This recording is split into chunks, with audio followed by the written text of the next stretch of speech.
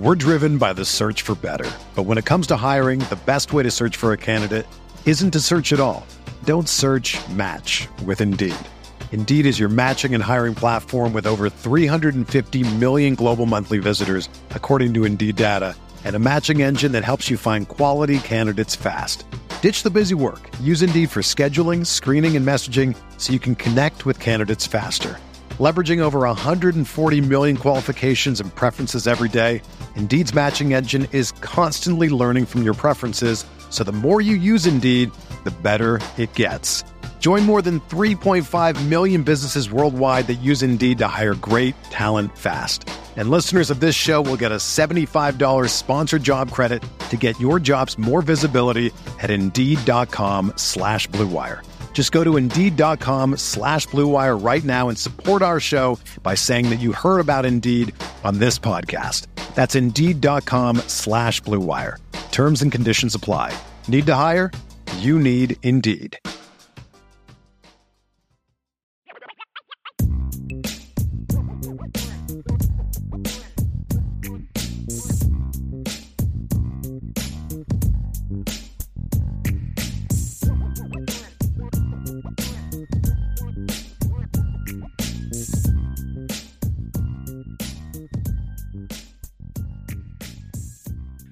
Recruiting is the lifeblood of a program, right? Mm-hmm. And success in recruiting is being able to establish your home base, your backyard. And one of the areas that you have written about a lot about and talked a lot about over the last really several years, and especially this last year as the talent in the area is ramped up, is Illinois has got to get back to being a place that Notre Dame dominates. You cannot have Ohio State and Michigan coming in and doing to Notre Dame what they've done in recent years, especially with Illinois becoming a state that is starting, Sean, to produce more and more top-level athletes. So we've talked a lot about how important the state of Illinois is, and this past week, Sean, it proved to be big for Notre Dame. Obviously, they got two big-time commitments, and, we'll just kind of kick it off first with you, Sean. As an Illinois native, you're Chicago born and raised. You went to the University of Illinois. How important is it, first of all, that Notre Dame start to finally establish some dominance in that state, which for decades that was Notre Dame territory? Well, historically, the pipeline from the Chicagoland area to Notre Dame has been very meaningful. We recently just had a Hall of Famer, NFL Hall of Famer, Bryant Young, from the Chicagoland area. 298 lettermen have come from Chicago and gone through the University of Notre Dame to letter in varsity football. So the importance of this area and mining this area and the talent within the Chicagoland area is absolutely paramount. Mm-hmm. And I believe, we talked about it, we've written about it. I think the recognition of Marcus Freeman and Tommy Rees, who is a product of the Chicagoland area coming out of Lake Forest High School, they understand the talent that's been here, the talent that's been missed out on over the last 3 to 4 recruiting cycles. And they wanted to end that beginning with the 23 and 24 classes. And they've done a great job so far. We're driven by the search for better. But when it comes to hiring, the best way to search for a candidate isn't to search at all. Don't search, match with Indeed. Indeed is your matching and hiring platform with over 350 million global monthly visitors, according to Indeed data, and a matching engine that helps you find quality candidates fast. Ditch the busy work. Use Indeed for scheduling, screening, and messaging so you can connect with candidates faster. Leveraging over 140 million qualifications and preferences every day, Indeed's matching engine is constantly learning from your preferences, so the more you use Indeed, the better it gets. Join more than 3.5 million businesses worldwide that use Indeed to hire great talent fast. And listeners of this show will get a $75 sponsored job credit to get your jobs more visibility at Indeed.com/Blue Wire. Just go to Indeed.com/Blue Wire right now and support our show by saying that you heard about Indeed on this podcast. That's Indeed.com/Blue Wire. Terms and conditions apply. Need to hire? You need Indeed. My wife is the coffee drinker in our house. So when I told her about trying out Trade Coffee, she was curious. When I told her that if she answered the survey Trade sent me, they could match her with brands she would like, she was downright skeptical. We ended up getting 3 different shipments from 3 regional coffee makers. And let me tell you, she was blown away. My coffee snob wife loved each and every new blend that she got. As a non-coffee drinker myself, I must admit, opening up the cabinet and getting a whiff of her most recent blend was aromatically pleasing. Trade sells the freshest roasted and ethically sourced beans from America's best independent roasters. They ship free to you and as often as you like, whole or ground. Whether you're a coffee connoisseur like my wife or just want a better daily cup, Trade's real coffee experts taste test over 400 roasts and use technology to match you to your ideal coffee based on your preferences and brewing method. Take the coffee quiz to get started. Trade Coffee guarantees you'll love your first bag or they'll replace it for free. And right now for Irish Breakdown listeners, Trade is offering new subscribers a total of 30 off your first order plus shipping when you go to drinktrade.com/Irish. That's more than 40 cups of coffee for free. Get started when taking their quiz at drinktrade.com/Irish and let Trade find you a coffee you'll love. That's drinktrade.com/Irish for $30 off. And this last week, as we said, especially, it kicked off Wednesday night. I mean, this is going to be a crazy week, and we're about halfway through, a little over halfway through. Kicked off Wednesday night, Sean, with Cam Williams, and Cam is going to join the show with us now. So, Cam, thank you so much for joining the show, buddy. We really appreciate you being a part of the Irish Breakdown podcast here, man. Welcome aboard. Oh, yeah, no problem. Thank you for having me. So, Cam, obviously your recruitment ended Wednesday night, and I got to tell you, buddy, first of all, to begin, Irish fans, we did a live show during your commitment, and they loved just how short and sweet. It wasn't like thanking everyone in the city of Chicago, man. And it wasn't the lead-ins, and you spared us at least 2 commercial breaks. So we really appreciate that you just got to the point, man, to say, hey, let's do this. I'm done. I'm over with. I'm ready to rock and roll. Oh, man, yeah. So with that, when they put me on that commercial break before I announced, that's when I then thanked all the people who were coming and all that stuff. Okay. So then I was like, I don't want to, because it was weird. I had AirPods in, right? So none of them can hear it. Mm-hmm. So I just would have felt weird thinking again, and then they're just like, why is he doing it again? So I was just like, to the point. Do it. We appreciated it. Let's kind of backtrack a little bit, Cam, because your recruitment really has heated up. Really the last 5 months as you've transitioned, the recruiting is getting so much faster nowadays. And you obviously started to kind of emerge as one of the best players in the Midwest. And then more and more people kind of start recognizing you. Michigan's on you. Notre Dame gets on you. When you came into this, it doesn't sound, correct me if I'm wrong, it didn't sound to us like you had this process of, hey, let's get it over with this quickly. I mean, were you expecting to kind of be done by now, or how'd that process go for you? No, my original timeline when I want to be done is that somewhere between that Thanksgiving weekend when football is about over to about this time next year. So it was it was not expected at all. So our original conversation, I don't know if you remember this. We were chopping it up, and it was just a general conversation. And then we started talking about what schools have been contacting you. And you said, you know what? I really haven't heard a lot. You said your coach was handling a lot of things for you, and you really hadn't heard a lot from Notre Dame. And now we get to that point in March, Irish Invasion in June, and your commitment this past Wednesday. What sparked everything? Was there one specific conversation early on that sparked everything? I don't know. It was really weird. So when I got to that Irish Invasion, forgot when that was, but earlier last month, it was once I stepped on the campus, going through the day and just leaving, I went with my head coach, and I told him kind of on the low, I was like, dude, this feels right to me. He's like, he's a big Notre Dame fan, so he might be a little biased, but so he was like, obviously he was like, it feels right. But he's like, he told me, kind of take the week and really assess,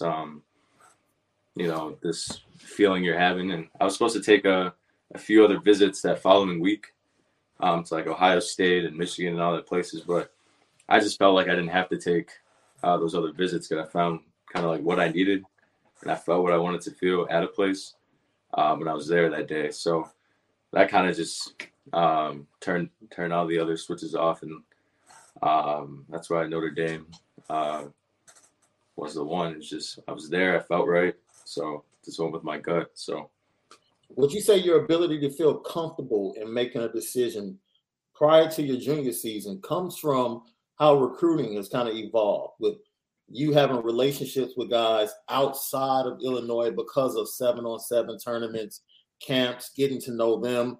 When you went to the Irish Invasion, you already had relationships with multiple guys there that had Notre Dame offers.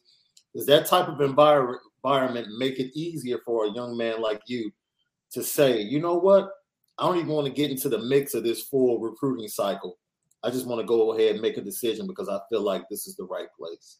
Yeah, no, I mean, obviously with CJ and Jack on there, I mean, we were all three of us were there. You know, we kind of felt that little spark in between all of us. We just kind of know like we might all end up here. Just to add on to that, I mean, yeah, I mean, just feeling comfortable, kind of just that if you know type of deal. So, yeah, I'd say that's definitely what it was.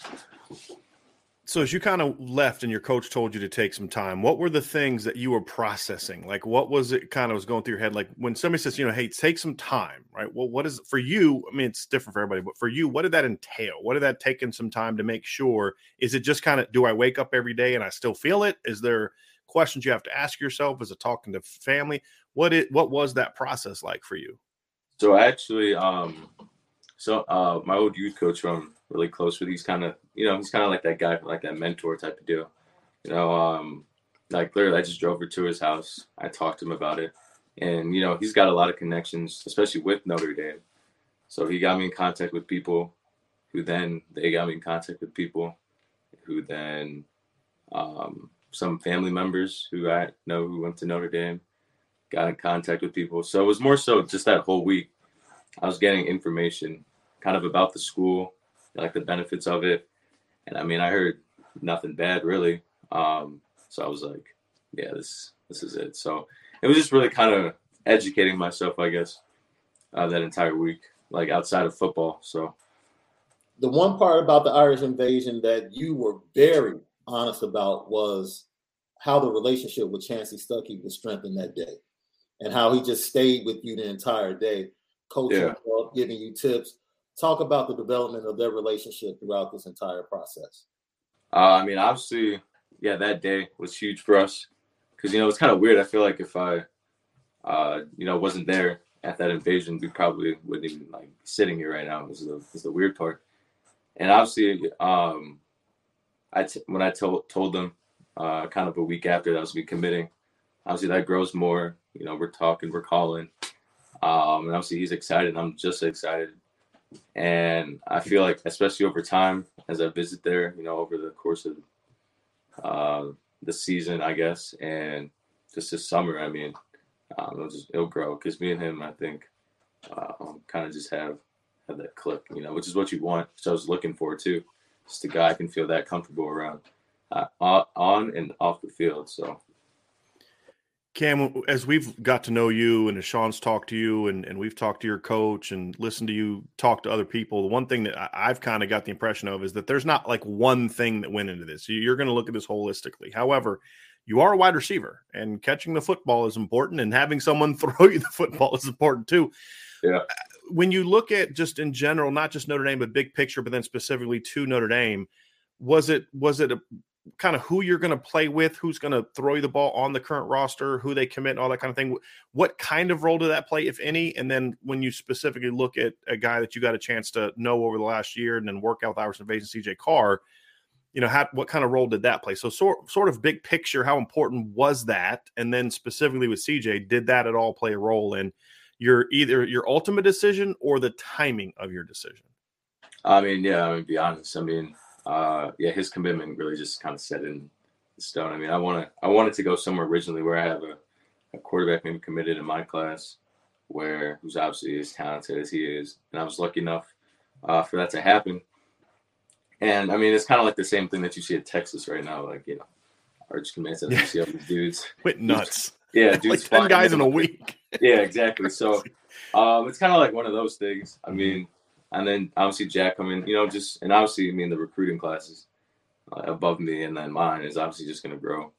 And I saw that. So I was like, well, obviously playing with a bunch of dudes and who we can have some success with in the future. So I don't want you to feel any pressure. Okay. Okay. You're the first dude from the land of Lincoln in the 24 class. You got some work to do, my friend. Yeah, I do. You got, because you took a nice little photo shoot with Justin Scott and Marquise Lightfoot I a couple of weeks ago. You got some work to do, my friend. I was bugging Justin after my commitment. I was bugging. Don't worry.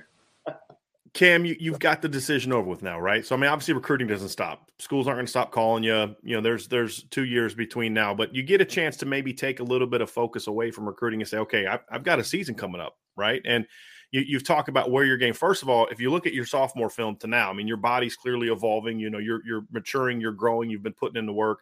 As you look at your game, what are the aspects of your game that you say, okay, this is the part of what I'm a good player. Notre Dame and Michigan wanted me, right? But I want to take my game to the next level. What are the things when you go out every day and you put in the work that you are saying, this is where I'm trying to take my game. This is what's going to take my game to the next level. To me, I think it kind of just all starts with like the little things that maybe you don't always think about. So, whether that's getting my footwork better, which I've been doing a lot, just working on my body control type of things. Because as I'm getting bigger and broader, typically, especially at my age, it's, you don't really know how to use your body as well as maybe someone who's at that level already. So kind of just, learning my body more because I've put on 15 pounds since last season. And I maybe grown a little bit. So just kind of those things, working on, like I said, footwork, body control. And, I can run around and catch a ball, but I can't do it as effectively if I can't do those little things right. Well, we're going to let you go with this last question, Sean. I'm gonna put this one on him. Okay, so you've got 3 calls you have to make between now and the time you tee off today, right? So I'm saying if you had 3 calls to make, right? What 2024 kids are you calling to say, hey, we got something going on over here in South Bend. You need to be a part of this. Who are the 3 that you're calling? Definitely Justin. Probably Eddie Turek. Turek. I've been bugging him a lot. And who's the third one? I'd really let's see. That's 2 linemen. Probably Dupree. Okay. From Mount Carmel. Get a running back in that mix. Okay. Those are 3 guys. Those are also just 3 guys I kind of know the most in this area that recruited like that. Like the Marion Stewart too. Those guys are guys. I'd love to hop on the train. So there you go. Yep. Well, Cam, thank you so much for joining us. We appreciate you, and we'll have you back on again sometime. But have fun out there on the links today, buddy. Appreciate you. Anytime. Thank you. So, Sean, obviously Cam Williams, big commitment from Notre Dame for Illinois. Yeah. Notre Dame was kind of able to – obviously Chicago's important, but an area where Notre Dame has really struggled is getting outside the Chicago area. Finding some of those – Western Illinois, Southwestern Illinois kids that have been going to Missouri and Illinois and SEC and Big 12 territory. There was a kid, obviously, that was on the board from the moment this new staff arrived. I remember the conversation you and I had, like, okay, Sean, we got to get a hold of this kid right here because we got to find out where it is. And even before Coach Easton was hired, but then especially when Coach Easton was hired, there was a young man that just jumped to the top of the list of the must-get category for many reasons. Location being one, as we said, got to lock up Illinois, Sean. But also, it helps when those guys are really, really good. Yeah. And our next guest, Charles Jagasaw, is that kind of player. So, Charles, thanks so much for joining the show, buddy. Appreciate you. Yeah, no problem. So, Sean, go ahead and kick it off, man. You guys have built up this is one you've been all over here. So let's go ahead and get this rocking and rolling. CJ. Take us back to that initial meeting and when Coach Fritz came to you and said, man, Notre Dame is really making it clear that they have to be the first school to see you during the open period. Like, for sure. What kind of impression did that make on you? It was kind of funny. So I had like a doctor's appointment in Peoria or something. And it was like the day after my birthday. So I'm like driving back late to school. I pull up and Coach Stands like pulling up in a big old Tahoe or something, parking in my like the visitor spot right next to me. So we're like walking in together, a couple hours late to school. But no, he's been for sure a big part of my recruiting. Probably the biggest part for me, honestly, is just kind of getting to know him and seeing what he has to offer and how he can help me. So you got right. Take us right into it. We've been talking about this epic film session. 2.5 hours. You, Harry Hiestand, notepads, film, your mother over your left shoulder watching everything. Talk about the vibe, the expectation going into it, and ultimately what you took from it. I'm a big film person. I mean, I'll just sit here and watch college tape for a couple hours a day probably, but no, that's always fun to just kind of get in and hang out with some coaches and get to talk to people a little bit, because it's like you don't get to do that too often. But Coach Easton from like day one is like, hey, you want to hop on a Zoom call and watch some film? You want to see what you can do? You want me to come in and talk to your coaches, see if I can help? So he's always been super big for me. And going back to your April visit, one of the things that stuck out to you while your coach was watching the players and the coaches, you took time to watch how the second unit of the offensive line was being coached up. Why was that so important to you? I mean, it's a pretty deep roster, so it's going to take me some time to kind of get up there and get ready to go. But yeah, it's especially with last year with the whole coaching switch we had at my school, it's been a lot of just kind of like trying to relearn things and do things differently. So I'm just trying to really pick up stuff that I can bring back for my team, but also stuff that I can just kind of figure out on my own. Charles, let me just jump in here real quick, Sean, because, you talked about a lot about film and you've had a very interesting couple years, obviously with the COVID year kind of cost your year. You had to make a tough decision where you could have just kind of followed everybody else out the door, or you could stay. You decided to stay. So it's been a bit of I don't say rocky, but a growing period for you as a young man and as a leader. So obviously that's important for you, but how do you think that decision, because we can talk football and X's and O's, and I love all that stuff. I'm a film junkie like you are, but how did that help build you as a young man and as a leader? Like, what was that process like? How tough was the decision? Obviously you had a rough year, but I mean, how do you feel like you've grown as a leader, as a young man through that decision? I mean, I think it helped me out a lot. I was like, we had our spring season, and the last game of our spring season, I broke my leg. So I was on crutches for 12 weeks going from spring to, I think I got cleared with 12 practices left, and you got to play 10 to be eligible. So I was like trying to dance my way in. But honestly, that was the thing for me, it was like our Coach Fritz got hired, our head coach got hired first week of July or something. So we had like, I wasn't even cleared yet. So we really had like 10 practices before our team was like really getting into it. So it was rough. And I mean, even the film shows it. Like, it was, for me personally, it was like trying to learn how to run again while blocking someone. And I just couldn't figure it out. But I think it helped a lot just to kind of show me what I need to work on, especially when you like don't get to do technique stuff for a few months and it kind of, you lose the feel for it, but also really just what our team can improve on. And I think our team's going to be a lot better this year. So we'll see how it goes. So, Sean, we now know why he was so punishing. He was angry. He was angry. He was angry. So, Charles, now let's, I think to me, obviously, character for an offensive lineman is incredibly important. So that's why I wanted to lead things off with that question. But I'm a football guy, man. So we got to talk some football.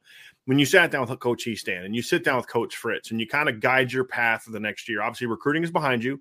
Yeah. Now it's about, as you said, what impact do you want to leave on your program? And obviously you getting yourself to be the best player you can be is one of those things. So as you kind of talk about the things you've applied from Coach Easton, things you've learned with Coach Fritz now as you guys kind of go in year two together, what are the parts of your game that you're kind of prioritizing to say, okay, this is where I need to get myself so I can be the best version of myself in 2022 and really lead Alma to some success on the field? For sure. It's been, I mean, just for me, like all the off-season stuff I've been doing, working with my teammates, trying to get them kind of to communicate better a lot. But also just like me individually, I did a whole lot of pass setting over the winter. There's a place I work out in Iowa City that we get some good guys to come through, some guys that are probably going to play Power 5 ball. And that, and kind of just asking Coach Easton questions and him giving me advice, or a lot of the things he says is I'm doing like a quarter of it right or half of it right. And it's just those small things that you kind of got to get switched around, and then it'll look night and day. And so I think my film is going to look, from last year to this year, it's going to be, I'm hoping it's going to be a complete turnaround, but we'll see. You talked about that, going to train Iowa City and making that drive. Overall, what do you pull from the ability to be the big fish in the little pond and still choose to stay and build a program with little expectations, but a tradition that's rich in state championships? What was that like? Did you feel like you had to live up to that tradition, or was it really just about the relationship with your friends and the community that ultimately led you to stand still? Because you had opportunities to go to big time programs in different surrounding states. Yeah. No, a lot of people reached out to me trying to get me to come over, but I don't know. This is the program my original coaches, my freshman, sophomore year, had been at for 20 years. They played with my uncles who all during that like 70s state championship run. And for me, it's just like, it's always been the place that it's like, it's my family. And I didn't even want to go there freshman year, but my mom just kind of made me. And once I was there, I'm like, I don't want to play for anybody else. So, are you the best wrestler in the family? No, my cousin wrestled at Iowa a couple of years ago, and I mean, he's probably like 140 pounds, so I might be able to take him, but no, he's way better than me. Even I had another cousin that was like a middle school national champ and pretty good in junior high. Sean, I want to follow up on wrestling real quick. Obviously, that's you hear about a lot of athletes. I play basketball, I run track and all that kind of stuff. Yeah. With linemen, it can differ. For you, it's wrestling. As you look at your wrestling career and the work you put in and all those kind of things, are there things that you say, because I do this is going to either has or will make me a better football player? Like, what are the skills that translate from the wrestling mat onto the football field that you think kind of help you? Like if you're a track guy, right? It's efficiency in your stance and start. It's explosiveness and all that. Like, you can look at different traits and say they translate well. What would you say are the things that translate from the mat to the football field for an offensive lineman? I'd say my speed. I wrestle pretty technically. That's honestly where you can see me show off some of the most athletic things that I do, is when I'm wrestling. So speed for sure. Definitely hand work, but it's a little bit different because it varies. Like wrestling and footballs, the feeling's a little bit different. Foot quickness for sure, but also probably just knowing like the mental side of wrestling is a thing that not a lot of people think about, and kind of understanding angles and how someone's going to move when you do certain things and how balance is. So I think that's probably the biggest thing for me, is just the movement side and the understanding how what you do is going to affect your opponent. Does having patience in wrestling help with blocking guys on the offensive line? For sure. Patience translates, yeah. Because sometimes I get out on the mat and I try to blitz people, and it doesn't go as well as I'd hope. But especially last year, I feel like because I missed that wrestling season and that whole off season, I was just kind of trying to muscle kids really hard, because I wasn't even worried about technique. I was just worried about making sure my other linemen weren't going the wrong way. Mm-hmm. So, I mean, it helps to just kind of calm you down, and the cardio that you do in wrestling and all the conditioning stuff, it keeps you tough. So it's not like when you're out on the field, you're out there dying, even playing both ways. So it's big for me. Well, you can be honest. We know you're an offensive tackle. Yeah. But be honest. You love playing defense more. It gives you a chance to really bring out the mean streak in you, right? Tell the truth.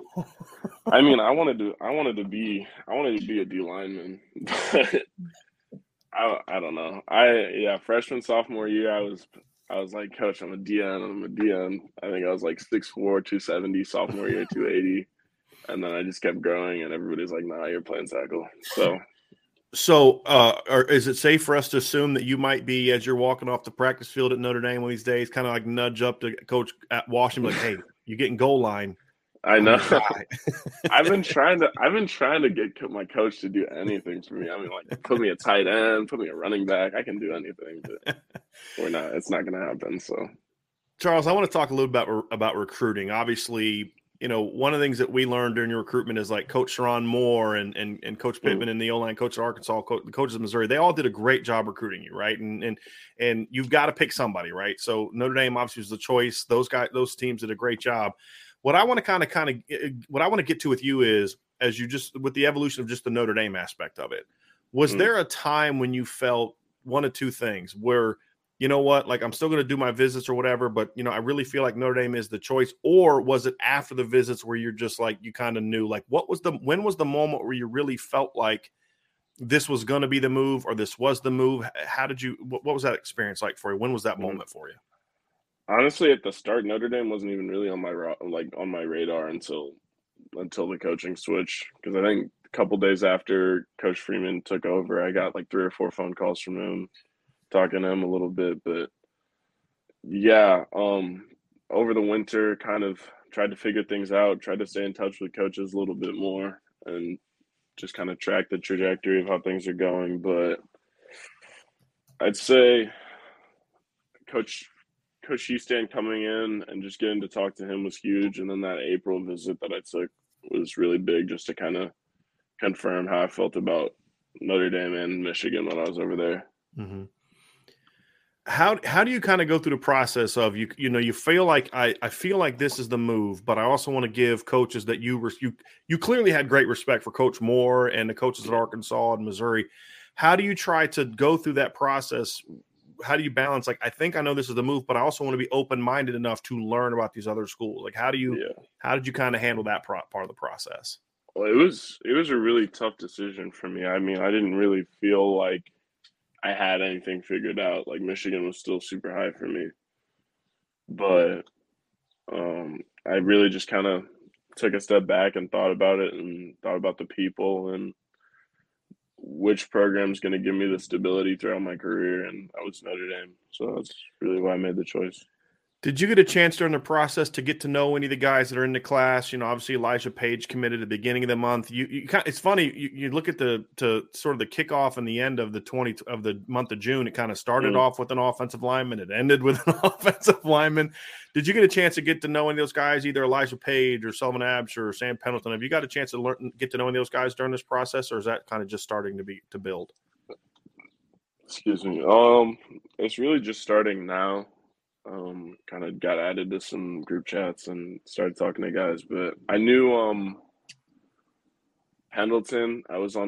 We were there the same weekend in April, so we were on the same tour and everything, and got to talk to him and his family a little bit. But no, I haven't really met any of the guys yet. So Cam Williams, he committed the day before you did. Yeah, and he was on before you today, and he's headed to play some golf. We know you play golf. We know that all of the guys in the O-line recruiting class in 23 play golf. Have you guys started talking trash about your golf games yet? Not yet. At least Charles hasn't. I was out a couple of days. Well, because they're probably all better than me. I just started like a couple months ago, but yeah, we talked about it a little bit in one of the groups. No, I was out, I think, yesterday at the John Deere Classic watching a little golf. Nice. Well, here's the thing, Charles. If you start feeling bad about your golf game, just play me, and you'll feel a lot better about yourself. I can guarantee that. There's no question. I can shoot under like 100 on a good day. Me too, and putt, but that's a different conversation. Sean, you got anything else for Charles? No. Okay. Irish fans, you're getting a fantastic young man. I tell Brian all the time. Every time I would talk to him, I would try to talk strictly football, and all of a sudden the conversation would go to something else towards the end, and you end up realizing that I think I said this the other day, and CJ, you probably can attest to this. I said I was talking to a young man, and I felt like he was making a regular college decision rather than a football decision. Mm. It was like he enjoyed all the schools, and like every school had something different, but it was one school that just stood out for all the right reasons. And it didn't even feel like a football recruitment. It felt like a teenager making a college decision, and ultimately, thankfully for the football fans of Notre Dame, it ended up being the University of Notre Dame. For sure. I mean, football is big for me, but it's not.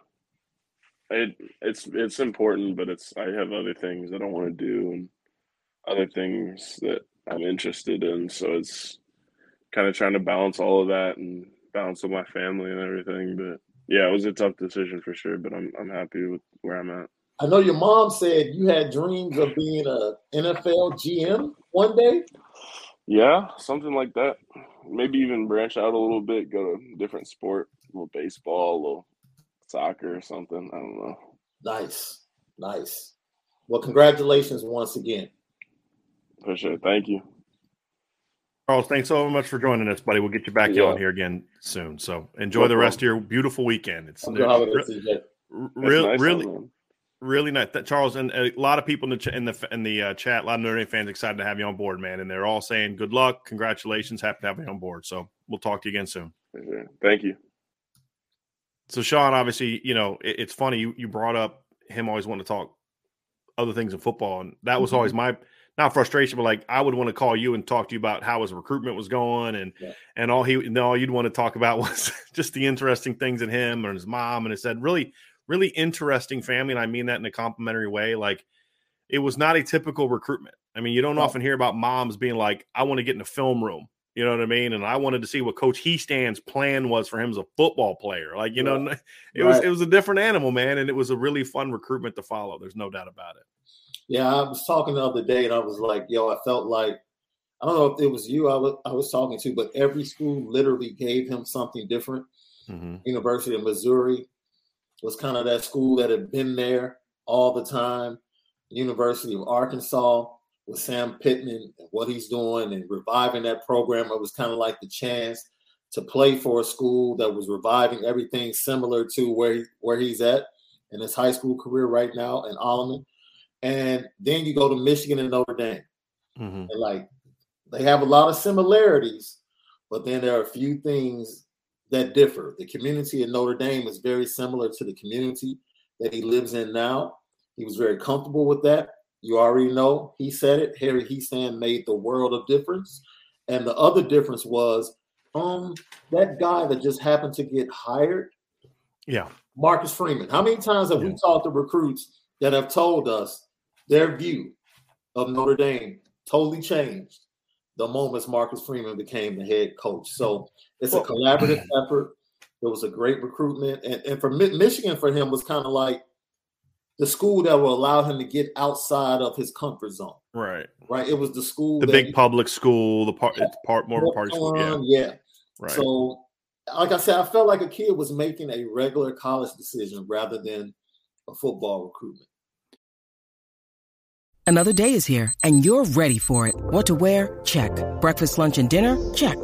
Planning for what's next and how to save for it? That's where Bank of America can help. For your financial to-dos, Bank of America has experts ready to help get you closer to your goals. Get started at one of our local financial centers or 24/7 in our mobile banking app. Find a location near you at bankofamerica.com/talktous. What would you like the power to do? Mobile banking requires downloading the app and is only available for select devices. Message and data rates may apply. Bank of America N.A., member FDIC. When you need mealtime inspiration, it's worth shopping Kroger, where you'll find over 30,000 mouth-watering choices that excite your inner foodie. And no matter what tasty choice you make, you'll enjoy our everyday low prices, plus extra ways to save, like digital coupons worth over $600 each week. You can also save up to $1 off per gallon at the pump with fuel points. More savings and more inspiring flavors make shopping Kroger worth it every time. Kroger, fresh for everyone. Fuel restrictions apply. It was striking because, you talk about, the impact Marcus Freeman has. And a lot of times I think this conversation turns sometimes it's appropriate, but sometimes incorrectly into the sort of the force of personality, the cult of personality with Marcus Freeman, as if like these kids are just coming because he's putting like a voodoo spell on people, right? Like, yes, he's charming and he's intelligent and all that, but there was something that Charles said at the beginning too that also is factoring in. They're not getting these kids just because Marcus is a really likable guy or he's, it's also because there's an expectation that's being promoted throughout the program of we're going to work on the recruiting trail. And he talked about it with Coach Heastan and how often he would call and all the different conversations they had. But then he said like I wasn't even, Notre Dame was on my radar until the coaching change, which is inexcusable. But I don't want to go there. He said he was like he got calls from like 3 or 4. I think he said like 3 or 4 coaches like right away. That's the change. I want to commend you right there because you almost got riled up. I did. You almost did, but you controlled it. It's all the therapy I've been going to every day. But but it's that, right? It's I'm going to hire people that are good at this, and I'm going to demand that they put in the work. And that's the reason that we're seeing what we're seeing is kids that like. Well, think about some of the biggest names in this class, right? In the 23 class, you've got Braylon James, you've got Charles Jagusah, you've got Sullivan Absher, you've got Elijah Page, you've got trying to defensively, you've got Boubacar Traore, you've got in the secondary Micah Bell. These guys were not even on Notre Dame's radar when Marcus Freeman was hired. Right. And like the first commitment he got was Peyton Bowen, but Peyton Bowen had been on their radar since the previous summer. Like they were on him. They got a Dontre. I mean, there were some guys that they were on, but some of the best kids in this class, like top 100 receiver from Texas, top 100 offensive lineman from Illinois, right? Like 400 meter dash, one of the 5 best. I saw a tweet yesterday from a track website that Micah Bell had one of the 5 best 200 meter times in the nation for last year. Not on Notre Dame's radar for a long time, right? Like, and it just kind of speaks to that's the change. It's not just Marcus Freeman's personality that is the result of it. Yes, that's a factor in it, right? But it's the work. And I think sometimes when we focus on how young he is and engaging he is and all these other kind of things, we lose sight of the fact that this staff is putting in work to get this done, and it's top to bottom. Was it you that asked me the other day? Somebody asked me the other day, they said, who would you say is the weak link when it comes to recruiting for Notre Dame right now? I didn't ask, but I'm interested in hearing your answer. The answer was there isn't one.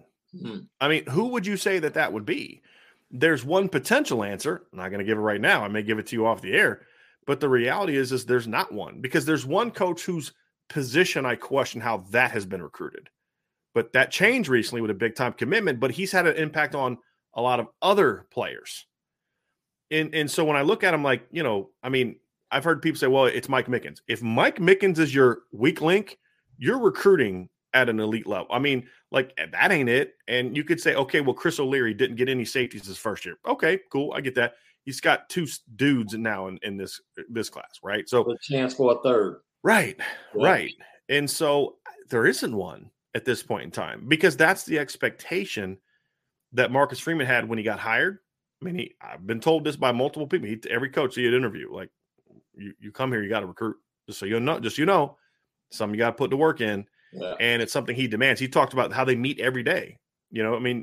That wasn't the case in the past. I'm not trying to drag up old stuff, but you can't hold people accountable if you're not around them every day.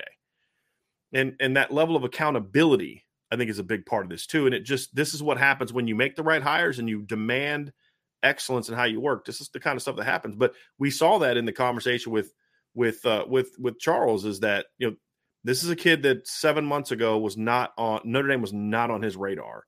And now he's one of the biggest commits in the class. And you can also see the impact of just Harry Heastan being Harry Heastan had on that young man as well. We've been on the other side of this as well, Brian. Mm-hmm. We've seen recruitments where Notre Dame was in a great place, and in a matter of days, weeks, all of a sudden, we're sitting here like, what the heck happened? Right? So this is just recruiting. And if you have a great staff, you're going to do it the other way, positively for your program more than you're going to, of course, lose guys. And that's happened with this class. Like, that's happened since the staff has taken over a couple times. Yeah. And it's going to happen, and there's going to be mistakes, but it's such a like, when it happens now, it's like, it's a shock. It's like, wait a minute, hold on a second. What? Like when Notre Dame loses a kid, you're like, hold on a second, that's not supposed to happen. Right. And that's changed. Like, talk about a culture change. You and I did a show on the culture change at Notre Dame. I mean, that's one of the biggest ones is like, you're starting to see more and more fans be like, hold on a second. They lost a kid. That doesn't make sense. Like, how'd that happen? Yeah. And it's been fun to kind of follow that, Sean. There's no question. But to the topic at hand, we've talked a lot about, Ryan and I have talked a lot about how the North in 23 and 24 seems to be abnormally filled with talented players, but also talented skill players. Yeah. And, you look at the 2024 class, there's going to be some kids from the Chicago area they're going to have to turn down that are really good football players. Absolutely. Which just speaks volumes. And so, again, they've got to be able to say, this is who we want, this is who we're going to get. And to be able to get, because you look at Michigan, we've talked a lot about over the years how when a pipeline is established to a school, it can make it harder for others. Well, Ohio State and Michigan have kicked Notre Dame's butt a little bit in Chicago in the northern Illinois area the last few years. They had to have some success to start to establish that. And, of course, this is with Charles Jagasaw, who's not a Chicago kid but an Illinois kid, but then Cam Williams, it helps with that. And it's so important. Here's another reason why Chicago is important. We see it with Drake Bowen. We saw it with Blake Fisher a couple years ago, where when you've got a kid that lives close by who is a big-time recruit and commits early, he's at every big event that you have. And now you've got several. You've got Cam Williams. Charles is too far away to be considered that guy, in my opinion. Yeah. He can't just hop in a car and come every weekend. It's a little different animal where he lives. Correct? If I'm correct, if I remember correctly, where he lives. But with Cam Williams, with CJ Carr, with Brandon Davis Swain, these are kids that you look at and say, this is big to have those highly ranked top 100 caliber guys that are close by to where every time there's a big time commit on campus, at least one or two of them are going to be on campus. And that is also another reason why, especially the Chicago area, is important, because if you can get athletes out of Chicago that are legitimate big time athletes, and I believe Cam Williams is, and then they're also considered highly ranked as well, and they're close by, it only adds to the value of getting those recruits. And that's just a continuation of the 23 class. Going back to Cam Williams, we talked to him, we wrote about it. The first person he called immediately when he left the Irish invasion was Drake Bowen. Mm-hmm. And who was the face of constantly making it up to South Bend? Right. At every moment he has a chance, it's Drake Bowen. Right. And that has he would get out of his baseball uniform and immediately head to Notre Dame this spring and summer. Yeah. And so now that has been transferred. I think these guys have watched Drake Bowen from afar, fallen in love with the program, fallen in love with the coaching staff, and now they want to be part of the movement that's been established by the class of 2023. Mm-hmm. And they're taking the reins for the class of 2024. And like you said, all these guys are basically maybe over an hour away, hour and a half at the most from campus. So at any moment's notice, if they get a call from the coaching staff saying, we need you, and they can do it, they're on the way. And that's a great thing to have. Being able to recruit Indiana, if you have guys in Indiana, Michigan, and Illinois, that's one of the benefits of having that. I want to bring up a super chat here, Sean, before we transition to our next topic. And we'll do like a Q&A, like a bigger picture Q&A at the end. But there was one question, and it was a super chat from Mike Farino, so I did want to bring it up now. So I appreciate that, Mike. But he says, how much does this year affect Freeman since he has no experience? Obviously, they don't need to go 12-0 or 11-1, but if they go 10-2 or 9-3, how much does that affect things for 2024? And then, of course, people chiming in that 9-3 isn't that unlikely. I think it is. I don't understand why people automatically think that Notre Dame is somehow inferior to a team that went 4-8 last year, because they got some transfers from, Yeah. But that's a different story for a different show. But so when you look at this, how the success on the field matters, right? I mean, they've got to win. He's got to now prove that he can coach. Yeah. But I think it's more going to be an impact on beyond 2024 than I don't think it'll have much of an impact on 23 in regards to they won't lose guys if they go 9-3, but I don't it'll make it harder to like flip a guy, later. Right. And it could have an impact on some big guys in 24, but I still don't think that it is, because you're going to be able to kind of spin it a certain way. Especially if you go 10-2, it's fine. I mean, they'll be fine. I don't love 10-2, but from just a recruiting standpoint, they'll be fine. 9-3 or worse to me starts getting to that. You haven't been like that in a while. And I know the schedule's amped up, but you haven't been like that in a while. Yeah. So I think 10-2 is minimum what they need to do, in my opinion, to really keep this momentum going. Anything worse than that, you could stagnate a little bit with some kids, in my opinion. What are your thoughts? The culture change that we talked about a couple of weeks ago is really what's going to be at the forefront when everything goes on this season. Physically, they're going to have the advantage pretty much every game except for maybe one. Because I think physically, when you look at both sides of the ball against Ohio State, I think Notre Dame has the better players. That's just my opinion. Clemson might be the only time where I say, okay, in the trenches, this is going to be a heavyweight battle. But there are probably about 2 to 3 instances where Notre Dame will go into a matchup not having the better quarterback. That could be possible. And with that being said, quarterbacks can decide games in college football. Anything can happen. But I'm with you. Anything less than 10-2 is outside of the realm of disappointing. Yeah, absolutely. So it's the same argument we had last year, Sean. Like all the arguments I'm seeing people make in the chat. Well, this and that, and this team could be tough. It's the same thing last year. It's like what it comes down to is I don't think people understand that Notre Dame in at least 10 games this year, and I think it's debatable for an 11th, is going to be the most talented team on the field. And it's usually not close.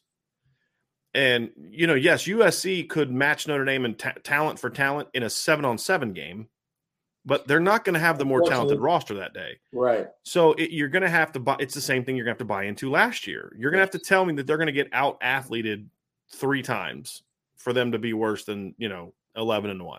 Yeah. And it's the same argument last year. People tell me – there was people literally – when the over-under for 7.5 came out last year, which was absurd, and we laughed and mocked it, there were people in the chat, Notre Dame fans were like, well, but insert – North Carolina and Wisconsin and USC and all these other schools. Because remember, USC was supposed to be a top 20 team again last year as well. Yeah.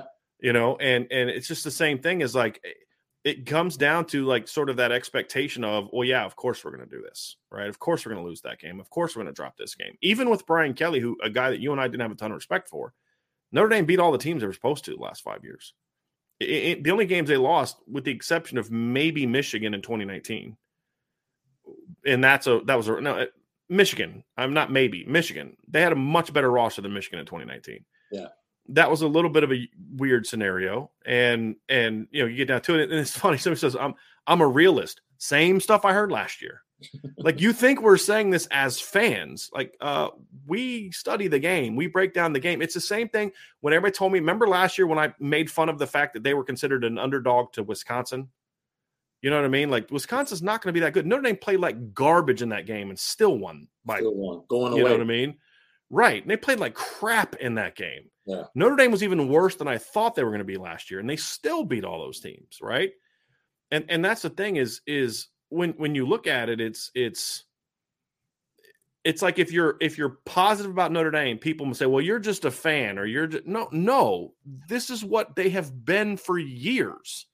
Right. And unless you're someone who believes that, no, the only reason they were good is because of Brian Kelly and his staff, I don't see how people are jumping on the 9-3, 8-4 bandwagon. It's just other than just preparing themselves for disappointment again, like they have for so many years. That's what gets down to it. So it's a little and we've said this, and I'll just go ahead and throw it out there one more time. To say 9-3 is to be disrespectful of the culture that's being created by these players and the talent of the players. Like, these players are the ones leading the charge, saying national championship, right? And we're not dropping the banner just because it's a new coach, right? The coaching staff is taking their lead. That's their expectation that they've built up over the last 2 years. That is the culture of this program. Right. And they expect nothing less. Right. So when you have a locker room that thinks that way and understands and has players in it that have already been to 2 college football playoffs. They know how to win. Right. They know how to win close games. Mm-hmm. They've been in those close games. They're not about to walk into the horseshoe and be scared of the moment. Right. Every week is a big game for Notre Dame in some way, fashion, Right. form or fashion, either for the other team or for both teams on the field. Right. It's a big game. And Notre Dame more than likely has to go undefeated to make it to the college football playoffs. So every week is a big game. We'll have to have that show here this summer too. Yeah. Because that's one you and I disagree on, but that I don't want to derail that. But to your point, Sean, they can't go worse than 11-1. No. I mean, which again leads to your point of these are all big games. And we always heard, oh, this is the other team's Super Bowl and all. I mean, so we'll see. We'll see what kind of coach he is. Would you agree going into the season that they're in much better shape as a team? Yeah. Than we thought they would be, or than we thought they were last year going into the season. Yeah. So it is. Yeah. And it's the same thing as last year. It's like the schedule's not as tough as people think it's going to be. Yeah. That was and it's not that I think Notre Dame's going to go beat Georgia and Alabama and blow these teams out when they get to the playoff. No, I'm just telling you the teams that everybody think are these great teams are not as good as you think that they are. Yeah. Outside of Ohio State, there's not a team on the schedule that I view as a playoff team this year. Clemson may get there if Notre Dame lays an egg in that game because the schedule's weak, but this isn't close to the Clemson team they had 2 years ago, much less 2018. Do they have a quarterback? Everybody's wondering about our quarterback. Right. Do they have a quarterback? Yeah, Cade Klubnik's really good. So, Mike Freno with the follow-up super chat. We appreciate that, Mike. I'm an Ohio State fan, and my expectation for you is either 11-1 or 10-2. I mean, I think that, to me, 10-2 for me is the floor. Anything worse than that is – floor for me is once you get past the floor, it's a disappointment. Mm-hmm. Anything past 10-2 is a disappointment. So, to me, 10-2 is the floor for this football team. So, we'll kind of see how that goes.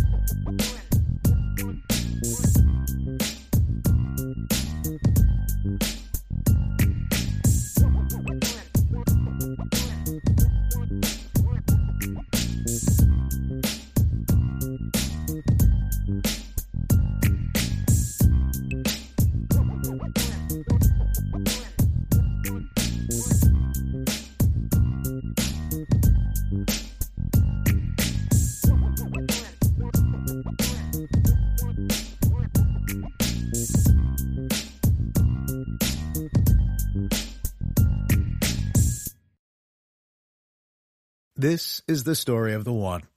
As a maintenance engineer, he hears things differently. To the untrained ear, everything on his shop floor might sound fine, but he can hear gears grinding or a belt slipping. So he steps in to fix the problem at hand before it gets out of hand. And he knows Grainger's got the right product he needs to get the job done, which is music to his ears. Call, click Grainger.com, or just stop by. Grainger, for the ones who get it done.